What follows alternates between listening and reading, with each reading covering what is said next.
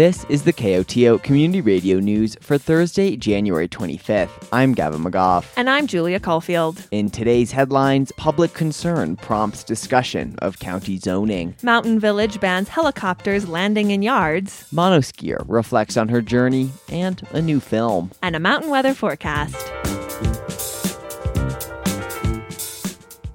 Lee Taylor opened a rare joint meeting of the San Miguel Board of County Commissioners and the County Planning Commission on Wednesday with a succinct goal. We want to talk about the language of the CH and see what we can do to improve upon it. That's why we're here. That's the CH Zone District, or the Community Housing Zone District.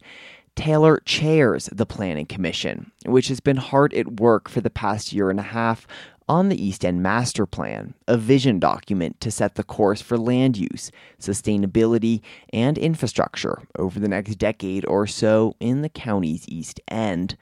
While, as Taylor implies, the commissioners had not gathered to discuss the East End plan itself, their conversation on the CH Zone District is an offshoot of that process.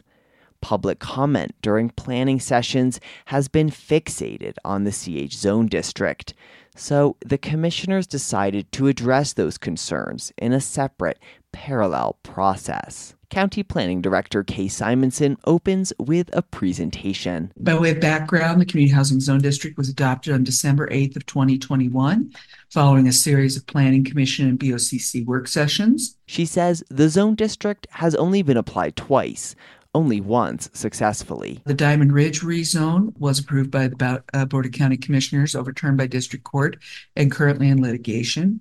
However, the Mountain Village Alexander property rezone was approved in 2023. And so we do have a property in the county that is zoned community housing. The CH District was introduced to encourage and in some cases expedite affordable housing projects across the county's East End. The district has become a source of controversy, as many residents say it opens the pristine Telluride region to a flood of high-density development. This perception comes from three different phases in the zone district's language, says Simonson. There are basically three topics that I've highlighted that have come out from all the public comment that we've been receiving. These seem to be the three biggest issues for discussion. The first is the second paragraph of the purpose statement with its bold underline. In strong language, that statement says the county need not consider surrounding parcels when rezoning a plot of land to a higher density CH development. So a dense cluster of housing could theoretically be placed beside a lower density neighborhood. Planning Commissioner Jocelyn Lifton-Zoline points out another section of the code clarifies this bold statement by saying commissioners should pay attention to surrounding areas of land, even while compatibility isn't their main focus. Lifton-Zoline reflects, I feel like there's this kind of specter of just like Shandoka style development on any parcel that's ever rezoned for CH. And I want to assure people that when we're making decisions, we're looking at stuff much more thoughtfully than that. So I think that the statement in the second paragraph, because it's supported by this other piece, I don't think it's inappropriate. While Lifton-Zoline says keep it, Taylor says he thinks the county should strike the controversial sentence because elsewhere in the code, the intent is stated more delicately. And he says the code still gives us the latitude to make decisions that may not be perfectly in character with the neighborhood, but for a greater public purpose. County staff noted the differing opinions and will return with various rewrites of the code's purpose statement. Then came a long discussion on density. Currently, the CH district allows up to 20 units per acre, quote-unquote, by right. The phrase by right has raised public concern that any developer who receives a CH designation can max out the density potential. Commissioners agree striking that phrase in order to assuage public concern is a no-brainer.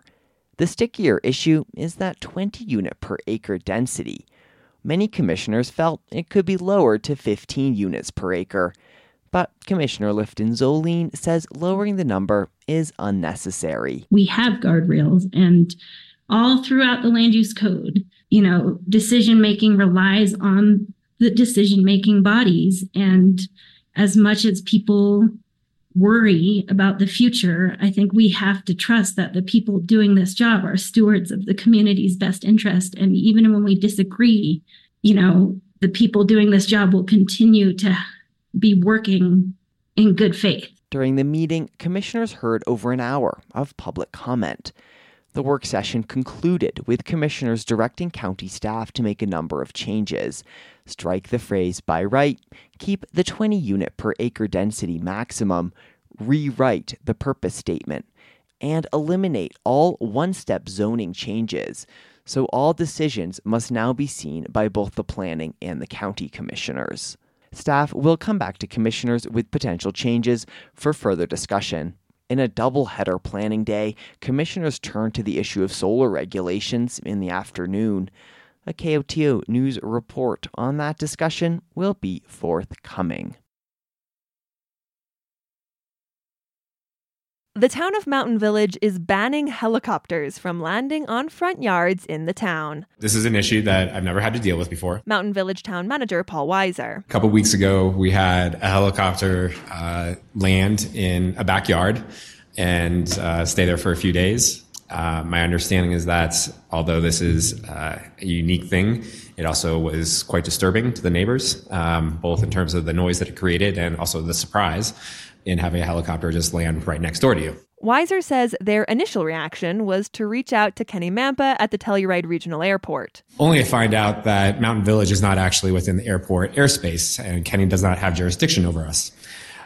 So we then looked in our municipal code, and surprise, surprise, we have no regulations with respect to the landing of a helicopter in the town of Mountain Village. Mountain Village Town Council voted on an ordinance earlier this month that only allows helicopters to land in town-approved landing sites. Helitrax is already permitted to land at the peaks, and so if we ever wanted to, we would designate another place for people to land. And it's also important to note that this doesn't prevent emergency flight apparatuses to land in Mountain Village if they need to. The language also exempts helicopters, quote, owned or operated by the state or federal government or any political subdivision, department, or agency of the state or federal government. When it comes to helicopter operations from Telski, Weiser says the town could approve a landing site. Now, obviously, if they're up on the mountain, our boundaries, don't go up that high. So that's something that they have to deal with the county and the Forest Service. If an individual does land a helicopter outside of an approved landing site, there will be a $2,000 fine. But Councilmember Pete Dupre worries that's not enough of a deterrent. My concern is if I own a $10 million helicopter, $2,000 isn't, not that much to me. And so maybe I'll just land, I'll pay you the $2,000, and we'll piss off the community. To that, Mountain Village town attorney David McConaughey says they can get an injunction with the court. We can enforce our code through injunctions as well as fines. If the fines don't work, we can. What is that?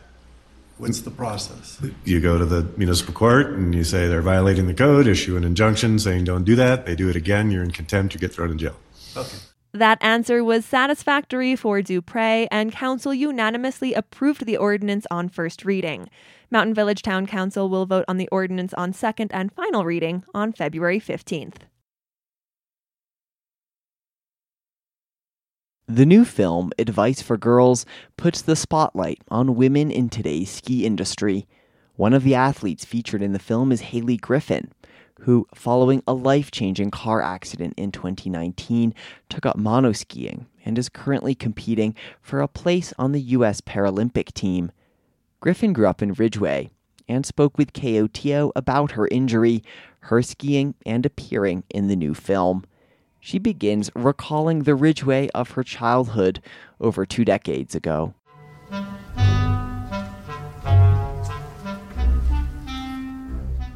In the 90s, I remember us just roaming the neighborhoods. We were like free roam kids, and kids used to be able to do that. And so after college, I decided I needed to move back to Colorado because it was more of a fit. And I've been bouncing around Colorado ever since. I've lived in Denver, I've lived in Fort Collins, I've lived in Crested Butte, Telluride, I lived in Paonia. So I've been all over Colorado. Let's see, about 5 years ago, I was in a car accident and broke my spine in a couple of places, and I think my vertebrae just exploded. So it went into my spinal cord. So I'm basically paralyzed from the knees down. I mean, I played some sports when I was a kid, but really I've never been an athlete as an adult. I think what did it for me was when I was at Craig Hospital, they have this workout really that they call the Big Dog Challenge, and you have to do a bunch of different repetitions of different things like throwing a ball at a wall or doing the ropes, and if you do that in a certain amount of time, then they deem you a big dog, and I did that while I was in the hospital. And I remember one of my friends saying oh, we're going to see Haley at the Paralympics, and that's when my brain started kind of churning. So I started skiing in Crested Butte and just kind of picked it up pretty easily and became obsessed with it. Where that started really was the freedom that it gave me to get out of my chair and to do something. And now at this point, do it better than a lot of people who are able-bodied. So I had met Paul Savage through a few friends and ended up moving to Telluride and staying in his totally accessible, awesome house for a season. That was, 3 seasons ago? And that's where I learned how to ski the moguls, and I volunteered with TASP, and I got to know everyone there, and it was one of the best seasons of my life so far. Telluride is just one of the most fun places to ski. Before my accident, I was an alcoholic. I was with this guy. I was struggling. I mean, I was still making things work, but just was kind of lost. And also the guy I was with after my accident became abusive. So I was just in a very, very dark place when I came home from the hospital. It almost felt like skiing was my new purpose. And it really has. I mean, I still feel that way. It's physically how strong I've now become because of how strong you need to be a racer and to ski well. Or I have so many best friends all over the place now because of skiing. I think they had heard of me, and I think the Advice for Girls crew was asking around, and so my name came up. So yeah, it just was really out of the blue and happened really, really quickly. I think they messaged, and a couple weeks later, maybe, if that, we were out here skiing, and they shot in 2 days, and we were done. And then it came out in October. I guess I just wanted to add, because I think I said this when they were filming, but they didn't make it into the film, but that my advice for girls is to not wait for anyone to come and save you or take you out on adventures, and to do that for yourself, to be your own savior, because if you're just going to sit around and wait, nothing's going to happen. You got to go out and adventure on your own.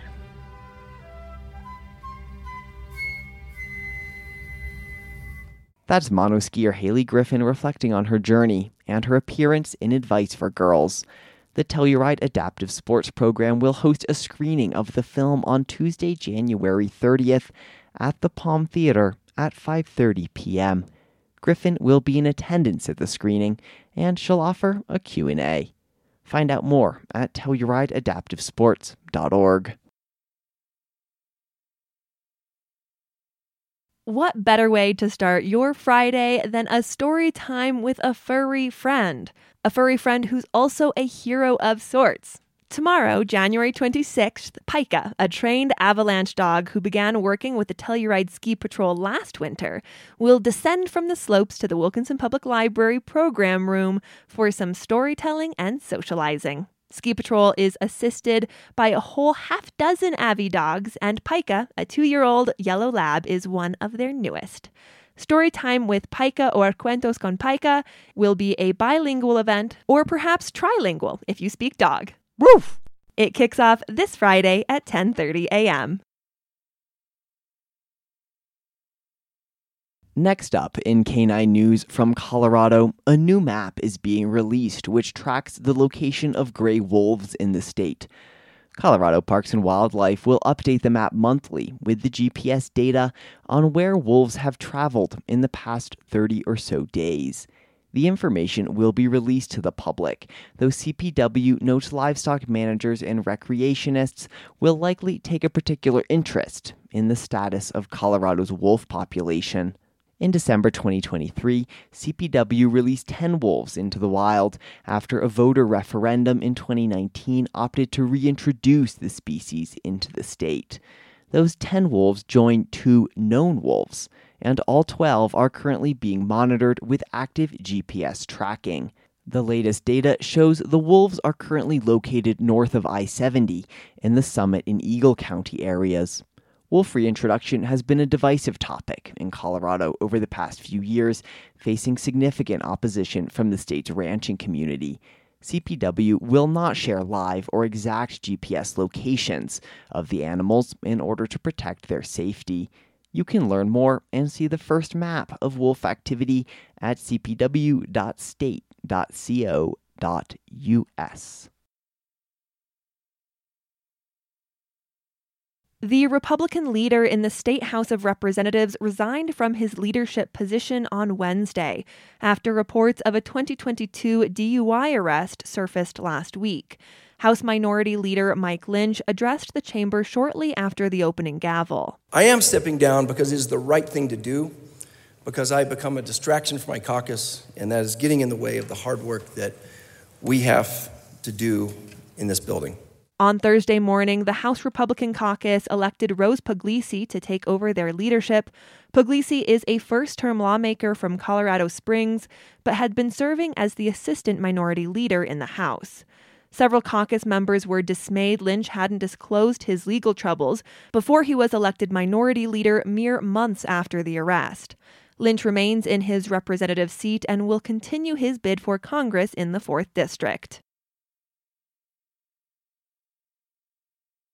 Data from the Colorado Department of Public Health and Environment shows that respiratory illnesses across the state are on the decline. That's much different than the trend the CDC is seeing across the nation. For Rocky Mountain Community Radio, Tribal Radio's Sarah Flower spoke with Dr. Rachel Herlihy, the state epidemiologist, about those trends. Over the holidays, unfortunately, we know that transmission levels for all 3 of the big viruses were quite high. So COVID-19 transmission, influenza transmission, probably the peak of our influenza season was about a couple of weeks ago. So we seem to be coming down from that now. And then also the third virus, RSV, also probably pretty similar timing where it looks like we're in an early decline right now. So good news, though, still plenty of those viruses out there. And also really, really important to remember that it is not uncommon for us to see a second wave of any of these viruses. So we certainly have learned that over and over again with COVID-19, but that also can happen with influenza. Keep in mind that influenza is not a single virus. When you get the influenza vaccine, it's covering multiple viruses. And we often see that one virus peaks early in the season, and then later in the spring, we could perhaps see a different virus, another influenza virus, cause another wave of illness. And that certainly can happen with RSV as well, where we can see an extended season or a second peak. So we know that even though the numbers are decreasing now, that doesn't mean we don't have potential for them to increase again. How are Colorado's numbers looking overall with vaccine rates? I know nationally they've been low, it appears.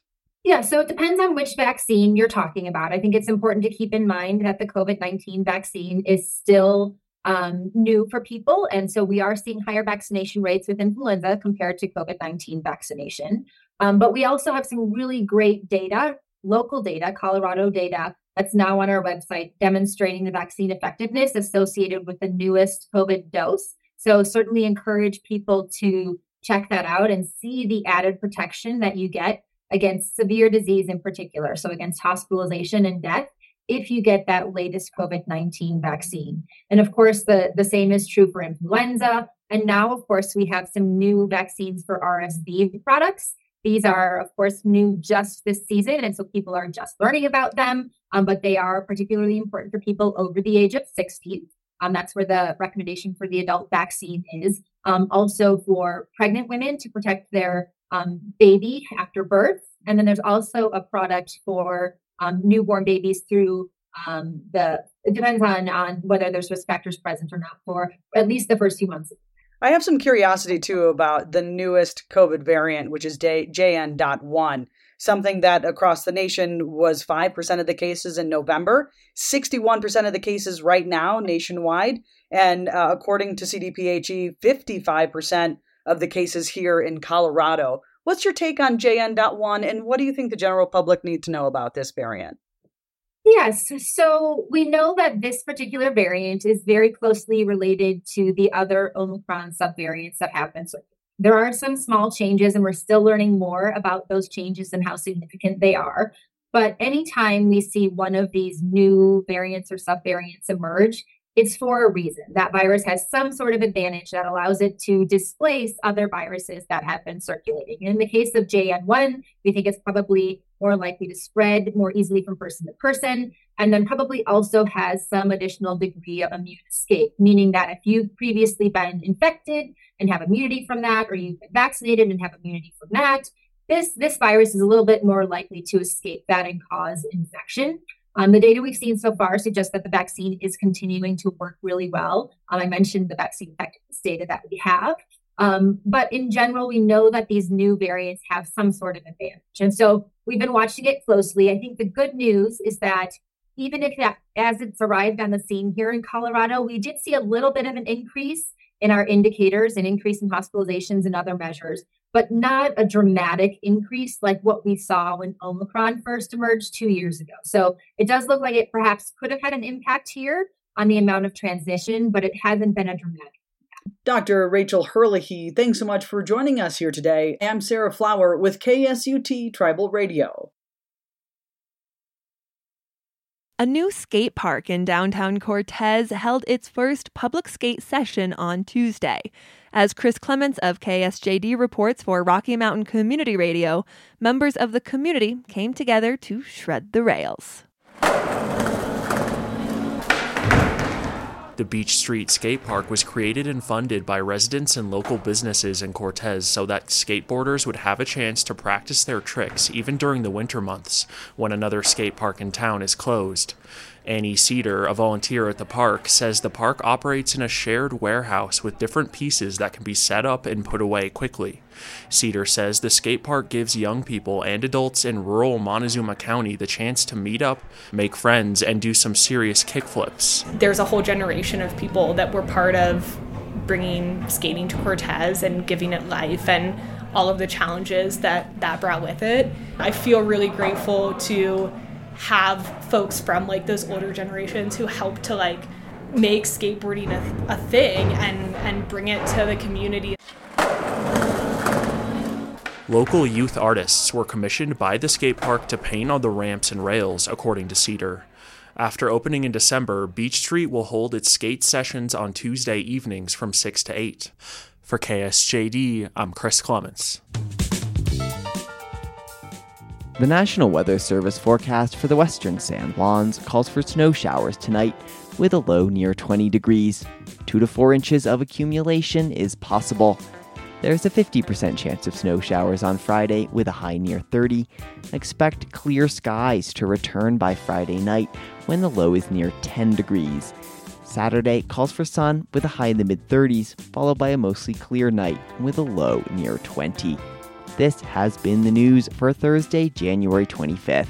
Thanks for listening. If you have a story idea or a news tip, call the news team at 970-728-3206.